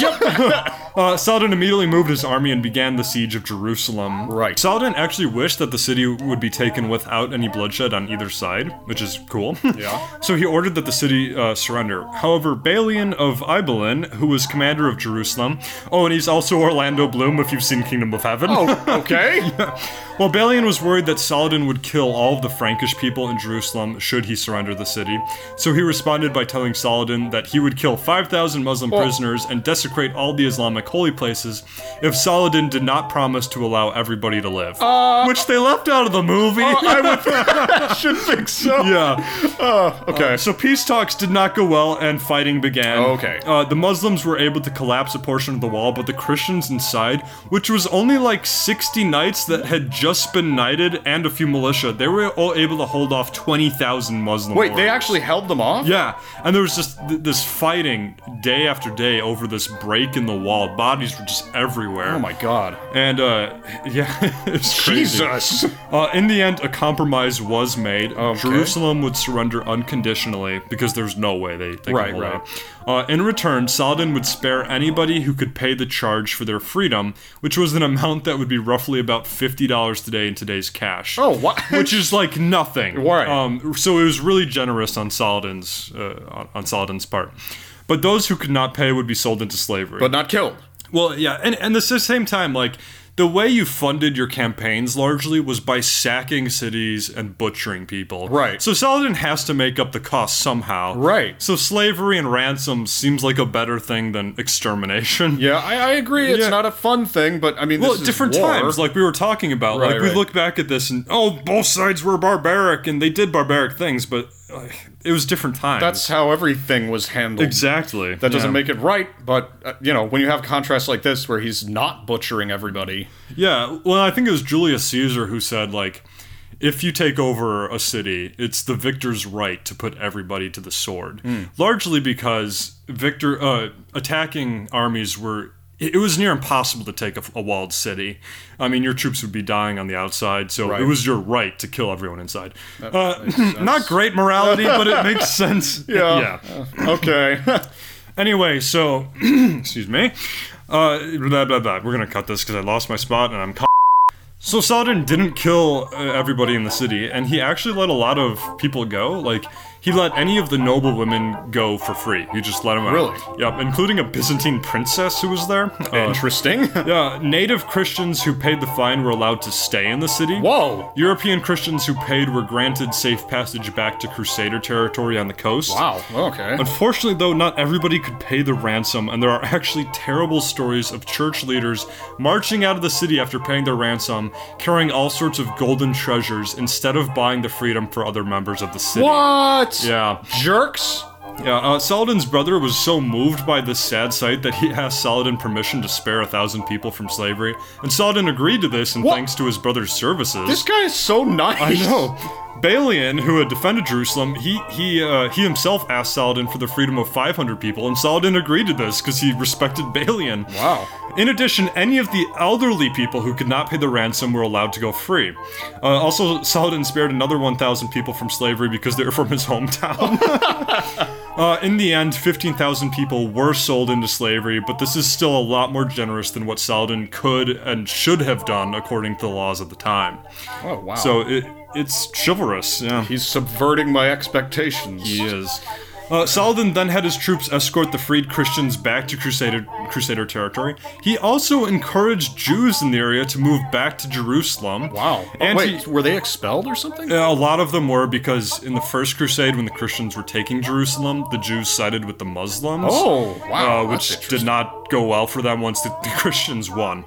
It's all really complicated. Right. Interesting, though. Wow. But Saladin he was nice to them. And he also reopened churches in Jerusalem so that Christian pilgrims could continue going to the city. Okay. All in all, these actions made Europe view Saladin as a very just and chivalrous leader. However, the fall of Jerusalem was still a shock to the Christian world. In response, a third crusade was called in order to retake the holy city from Saladin. Oh, man. And the response was huge. The French and English actually stopped fighting each other. Remember, there's 100 years war between these two countries. Right. The English and French are always fighting each other. Wow. And they stop so that they can retake the holy city from Saladin. So King Richard the Lionheart of England, King Philip II of France, and King Frederick Barbarossa of Germany all gathered armies to crusade. Interesting. Because three kings went on the crusade, the Third Crusade is often called the King's Crusade. I wonder if Operation Barbarossa is named after this guy. I think it is. Barbarossa. Yep. Yeah. So it's World War comparing II. it to a crusade. Operation Barbarossa was what, James? It's Hitler's surprise attack on Russia. Right. It was a 3-point plan. He had 3 armies, a trident attack into Russia. And there are 3 kings here. Who knows? Barbarossa's from Germany. Yeah. Anyways. Okay. So, another funny thing is that European countries also started a tithe called the Saladin Tithe to fund the Third Crusade, which is great. So, now, all 3 kings had massive armies and funds at their disposal, and things didn't look great for our boy Saladin. Oh, no. But then things took a turn. So, King Barbarossa of Germany was traveling with his army through Turkey when he fell off his horse and drowned in a river. That sucks. I mean, he was 68 years old, so it's not too surprising. That's like living to be 120. It's true, yeah. But this kind of took the Germans out of the picture when their leader was dead. A lot of them returned home, and some went on to help the Crusader states. Duke Leopold V of Austria did show up, and he gathered the remainder of the German forces.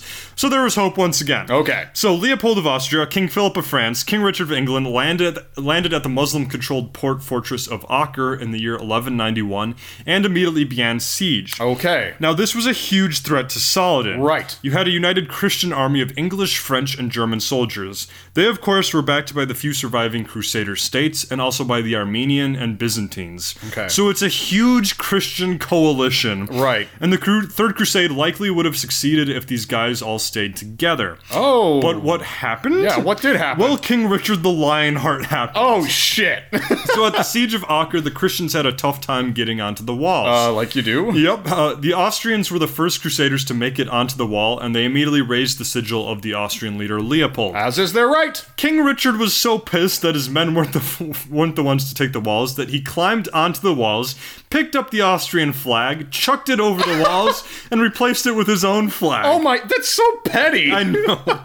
So Acre was eventually taken by the Crusaders, and the Austrians and Germans were so pissed off by Richard that they eventually abandoned the crusade and went back home. King Philip of France also got in an argument with Richard about who should rule Jerusalem once they retake it. Richard refused to agree, and also Philip was getting kind of sick, so he and most of the French troops returned home. Not good. So now it was only Richard, his English army, and a few native crusaders, which was a much smaller threat to Saladin. I bet that makes Saladin happy. He does, but he still sees Richard as a threat, so he made a plan to ambush Richard and the Crusaders as they marched down the Mediterranean coast.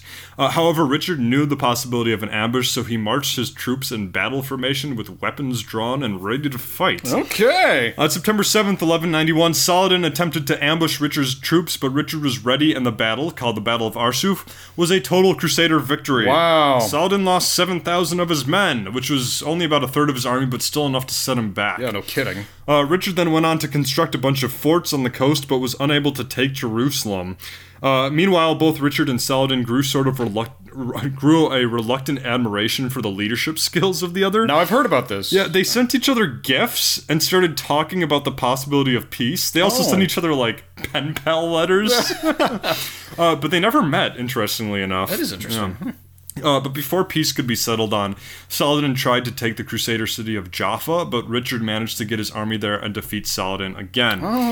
This series of defeats forced Saladin to really consider peace talks. Right. Richard and Saladin never actually met, like I said, but eventually they did agree to a peace of 3 years. That's something. Saladin recognized the Crusader states on the Levant coast, and Christian pilgrims would be allowed to travel to Jerusalem. In return, Richard recognized Saladin's control of Jerusalem, which would prevent another crusade in the next 3 years. Right. Thus, the Third Crusade was kind of a failure for Christians because they hadn't taken back Jerusalem. But at the same time, it was kind of a victory because Saladin had claimed he would drive the Crusaders into the sea, and he was stopped from doing so. Okay.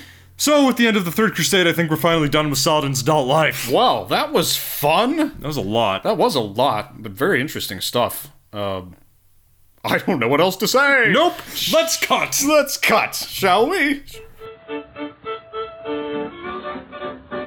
And we are back to We Talk About Dead People, and when we left off, we were talking about Saladin's adult life and all his crusading stuff, or anti-crusading stuff. Who knows? Yep. It doesn't matter. Now we're going to go into Walt Disney's End and Death. Okay. Now, I know what you're thinking. Walt Disney died? How could the one true God die? I'm glad you asked, James. Turns out that... This is gonna be another resurrection joke, isn't it? Oh, come on, James. Have a little more faith in me than that, or should I say, have a little more faith in Walt Disney. Jesus Christ. Exactly! Oh, fuck. Now, when we left old Walt, he was Biggie. When we left old Walt, he was busy making assloads of cash off his theme parks and movies, and was being widely acclaimed for his work. Yeah. He was also smoking unfiltered cigarettes. Oh, dear. And had been since serving in the Red Cross in World War I. Oh, dear. So, in 1966, he was diagnosed with that dragon cancer. Oh. It was a bad case, and he died just a month after his diagnosis. Jeez. After his death, the Disney company completed The Jungle Book and then pretty much stopped all animated films until 1989 when they made The Little Mermaid. Wow, that's like 23 years. Yeah, so during that time, they produced many live-action films. Walt's brother Roy took control of the company and oversaw the continued expansion of Disney World. He's actually the one responsible for changing Epcot from some bizarre futuristic community into what amounts to a permanent World's Fair. Got it. Right. So the rest is history. Yep. What? Yep. Yep. The rest is history. The Walt Disney Company changed hands numerous times. During these years, from the late 80s to the 2000s, the company bought a few IPs and whatnot. The last member of the Disney family was Walt's nephew Roy, of course named after his brother, who died in 2009, effectively ending the family's connection to the company in all but name. Interesting. So they're no longer really a part in it? No. Oh, wow. Okay. Now, we need to get rid of Pickles. Yep. I can hear him purring. Me too. Now, we've recently seen Disney buying basically everything. Have we? Yes, we Okay. have. There's worry that the company is becoming a monopoly since it now owns Lucasfilm, Marvel, Pixar, and other giant and beloved filmmaking companies. Jeez. They've also, they've produced some good stuff and some bad stuff. Yeah. For every halfway decent Marvel movie, there's a really confused and shitty Pixar film. Yep. But this isn't really a film criticism podcast. This is a history podcast, damn it. So I'm going to stop before I actually start. Actually, no. No, I'm not. No. They're making a new Indiana Jones movie with Harrison no. Ford, who is over 75 years old. To put that into perspective, he's a few years short of being as old as Ian McKellen. Hell, he's 3 years older than Richard Harris, the guy who played the first Dumbledore in Harry Potter, who died of old age during the production. Yeah. They're remaking every animated film they ever did in live action. Did we ask for this? I mean, I get it. I seeing Beauty and the Beast portrayed by real actors sounds like it might be interesting, but come on, didn't it feel kind of soulless? Like the studio making it was too cynical to believe in magic? Fuck me, I don't know. 101 Dalmatians, Dumbo, Aladdin, Winnie the Pooh, Mulan, Pinocchio, James and the Giant Peach, The Little Mermaid, The Sword and the Stone. They're making origin movies for Cruella de Vil and Tinkerbell? What? Just to name two? Isn't Disney great? Aren't their movies so great and powerful that they need to be remade by Tim Burton and Guy Ritchie and Sam Mendes? God. And I'm not bad. I'm not mad. Disney is God. Long live Disney. So shall we move into Saladin Zendenda? Yeah. All right. Okay. So when we left Saladin, the Third Crusade had just ended and peace was finally made between the Muslims and the Crusaders. Hooray! Less than a year later, Saladin returned to Damascus, came down with a fever, and died on March 4th, 1193. Okay. He was 55 years old, though, so that's pretty good. Yeah, pretty good.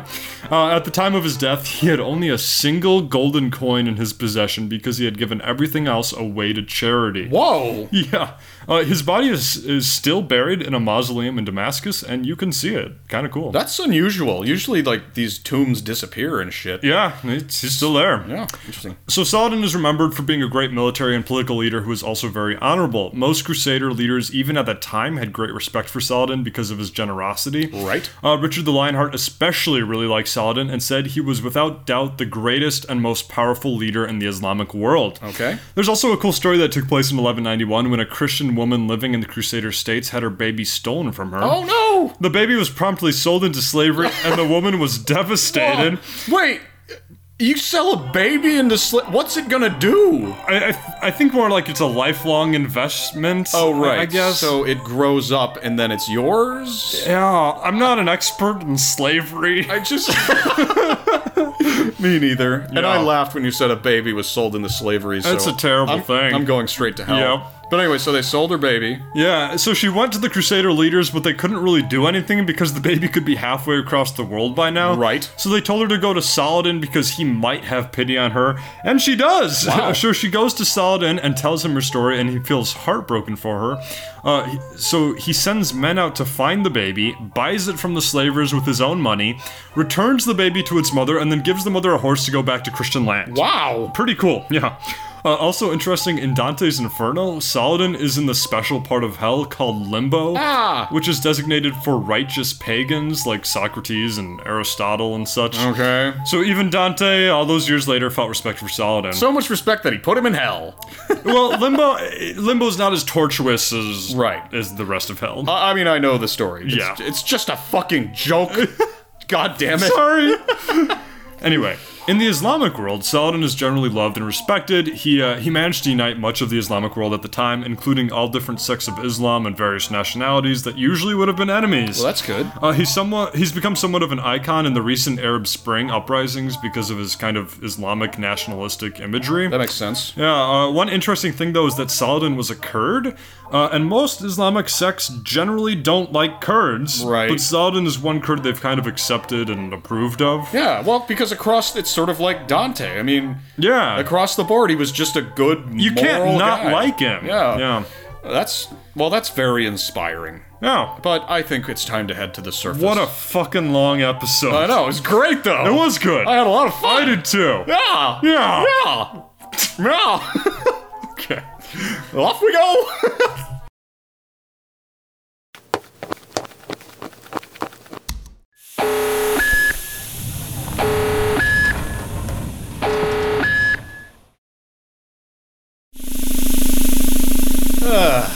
So what are you going to do for the rest of the day, James? I'm going to stuff cigarettes in both my ears, smile like a whale, and eat plankton. I don't know. What are you going to do? What am I going to do? I am going to do my laundry. Oh. And then I'm going to fall into a coma. Laundry comas are the best comas. Yes. The only thing I prefer to doing laundry is being in a coma. Yeah. Well, I think it's probably time to bring the show to an end for today. It's about that time. Feel free to send all your hate mail to WeTalkAboutDeadPeoplePodcast@gmail.com, and we will read all of it and nod along. If you hate us, you're probably right. If you like us, though, please consider funding the show by becoming a patron on patreon.com. That's patreon.com/WeTalkAboutDeadPeople. Even as little as $1, as much as it costs to fund a new crusade, helps tremendously. I should also note that we are on Twitter, and we're gaining followers pretty quickly. Oh. And we like to post history memes and jokes and news about episodes and things on there. Oh. So if you want to follow us on Twitter, find us on Twitter. It's WTADP Podcast. That's our handle. You can also find us on Facebook under the We Talk About Dead People page. Feel free to go over there. It's not as exciting as the Twitter, but it is there.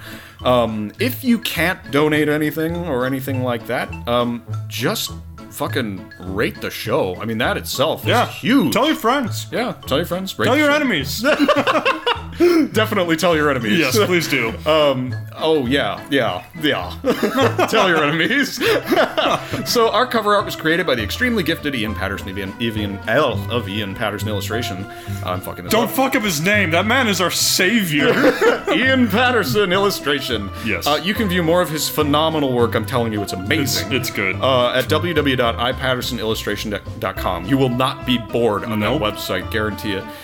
With all that being said, we'll close out and let the sounds of the Third Crusade play you out. Richard the Lionheart is an asshole. Yeah, Richard the Lionheart is an asshole. Please repeat what I said. So what? So, that Assassin's Creed game, that's pretty historically accurate, isn't it? Oh yeah. Yeah. As historical games go, it's like number one. Yeah. Just number two. No, Call of Duty, like. If you want modern history, Call of Duty just knocks it out of the park, man. I'll tell you what, with Call of Duty World War II, they really captured the feeling of the entire World War. Oh, holy shit. Everything that happened from the beginning of the war when America landed on the beaches to when America took back Berlin or whatever. Yeah. Yeah, America took Berlin. It wasn't the Soviets. That's bullshit. Were they even in the war? What even is a Soviet? Ugh. No, World War II. Call of Duty World War II and Assassin's Creed are some of the greatest story-based games ever made. I gotta say. Yeah. Oh, and one other thing, by the way, for those of you listening who have played Call of Duty World War II, I would like you to know that it is likely that there were PPSH-41s on the beaches of Normandy, because most of the soldiers defending the beaches of Normandy against the Americans were... What were they, James? What? They were not German. No. There were Poles and Czechs and Russians Yep, just forced to fight the Americans. And also, for the last fucking time, D-Day was not the turning point in the European theater of World War II. It was Stalingrad. America just loves to just whip our dick out and slap it on Normandy Beach, and it was not the turning point. It was the nail in the coffin, but Stalingrad was the fucking turning point. Well, James is drunk, everybody. Rant about something else, James. What? Give me a topic. I don't know. Okay, how about Kingdom of Heaven? Okay, well, Kingdom of Heaven. So, you've got Orlando Bloom. Right. And fucking Orlando Bloom. He's basically Legolas in the Crusades. Right. There's this scene where he's on a ship coming to the Mediterranean with a bunch of other Crusader ships, and then there's a storm, and all the ships, they crash into the seaside, and they all die, and I don't know what I'm saying. Everybody dies except Orlando Bloom and a single horse. And then he gets on the horse and rides to safety, and it's like, that. What the fuck? That doesn't happen. It didn't happen? I don't think so. But you don't know. I don't know. Okay, we're looking it up right now. Let's find out. Alien, here we come. Orlando Bloom, it's your doom. I don't know. Well, we went to Google. James doesn't know what the fuck he's talking about. Oh my god. Hey, what's our Patreon requirement for a drunk episode. Like, I'm really not drunk. I had 2 glasses of wine. But what is it? Like, I don't know. Let me go look. Patreon.com/we-talk-about-dead-people. because that would be interesting. I think it'd be really fun, but we have to meet the goal first. We can't just give these people Exactly. nice things. They have to no. pay for We're it. not goddamn socialists. Yeah, we're not socialists. Yes, indeed. Okay, goals. 1%. When we reach wait, that's a long-term goal. What? If we get $1,000 a month eventually for an episode, we'll start another podcast series. Shit. But $1,000 a month is a long way off. Right now we have $14. Hey, you know what? That's fine. Hey, I'll take it. It's Yeah. not about the money anyway. Not for me anyway. It's about you. It's about all of our listeners. Wow. Okay. For $2, you can get a shout out on the podcast. We sometimes do that anyway if you share our shit on Twitter. We kind of like shoutouts. Yeah, we like shout outs. Yeah. But $5 or more, you get a look at upcoming episodes, occasional bonus content, episodes that either didn't make the cut or the nudes. character. What? Or nudes. Nudes. Episodes that didn't quite make the cut but are still funny, or subjects of I should say characters from history that had too little to do on them. Yeah. But were super interesting anyway. Also, you get a shout on the podcast. $10. History buff is the level. If you get $10. I will read a historical quote of your choice in whatever voice you ask. Oh, dear. Plus everything plus everything else. As long as the quote isn't, terrible. No, I'm not gonna. Yeah, if you make me read something out of Martin Luther's On the Jews and Their Lies. We're not gonna read that. No. Okay. The $15 a month, you get to pick someone who we do on an episode. Plus all previous rewards. $20 a month, James and Aaron will do a drunk episode. That's way too high. That's way too high. I'd do it for... The problem is, it's like if we make it too low, We're gonna be drunk all the fucking time. episode. Yeah. But yeah, we're gonna look at our. We'll change things. We'll adjust some things. We're new to this too, Yeah, folks. we're very new. For $30 or more, you get an entire episode dedicated to you and to historical figures of your choice. Wow. Yeah. So I think that's pretty. That's pretty reasonable. That's pretty sweet. Yeah. I mean, our 2 donors, the 2 Adams, who have paid for our hosting costs for the year, they gave. God bless them. One of them gave $5 and the other gave $10, and it was great because hosting costs aren't all that high for us right now.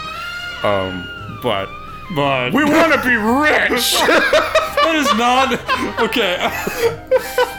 Disclaimer: we don't actually care to be rich. No. We just like making great content. We like making people laugh and think. Yeah, that's the fun part of it. Yeah.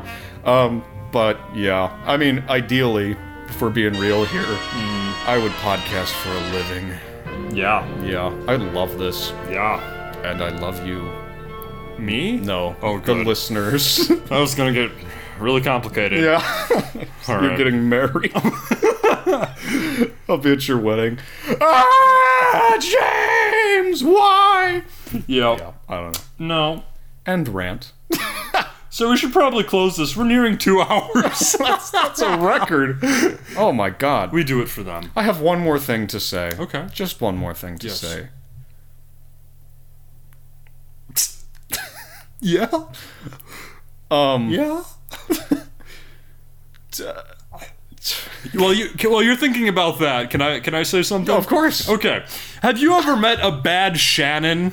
No. Every Shannon I've met is just the most amazing woman. Yeah, unless it's a man with the name Shannon, in which case that must have been a tough childhood. That's true. Yeah. Any shout out to all the Shannons out there.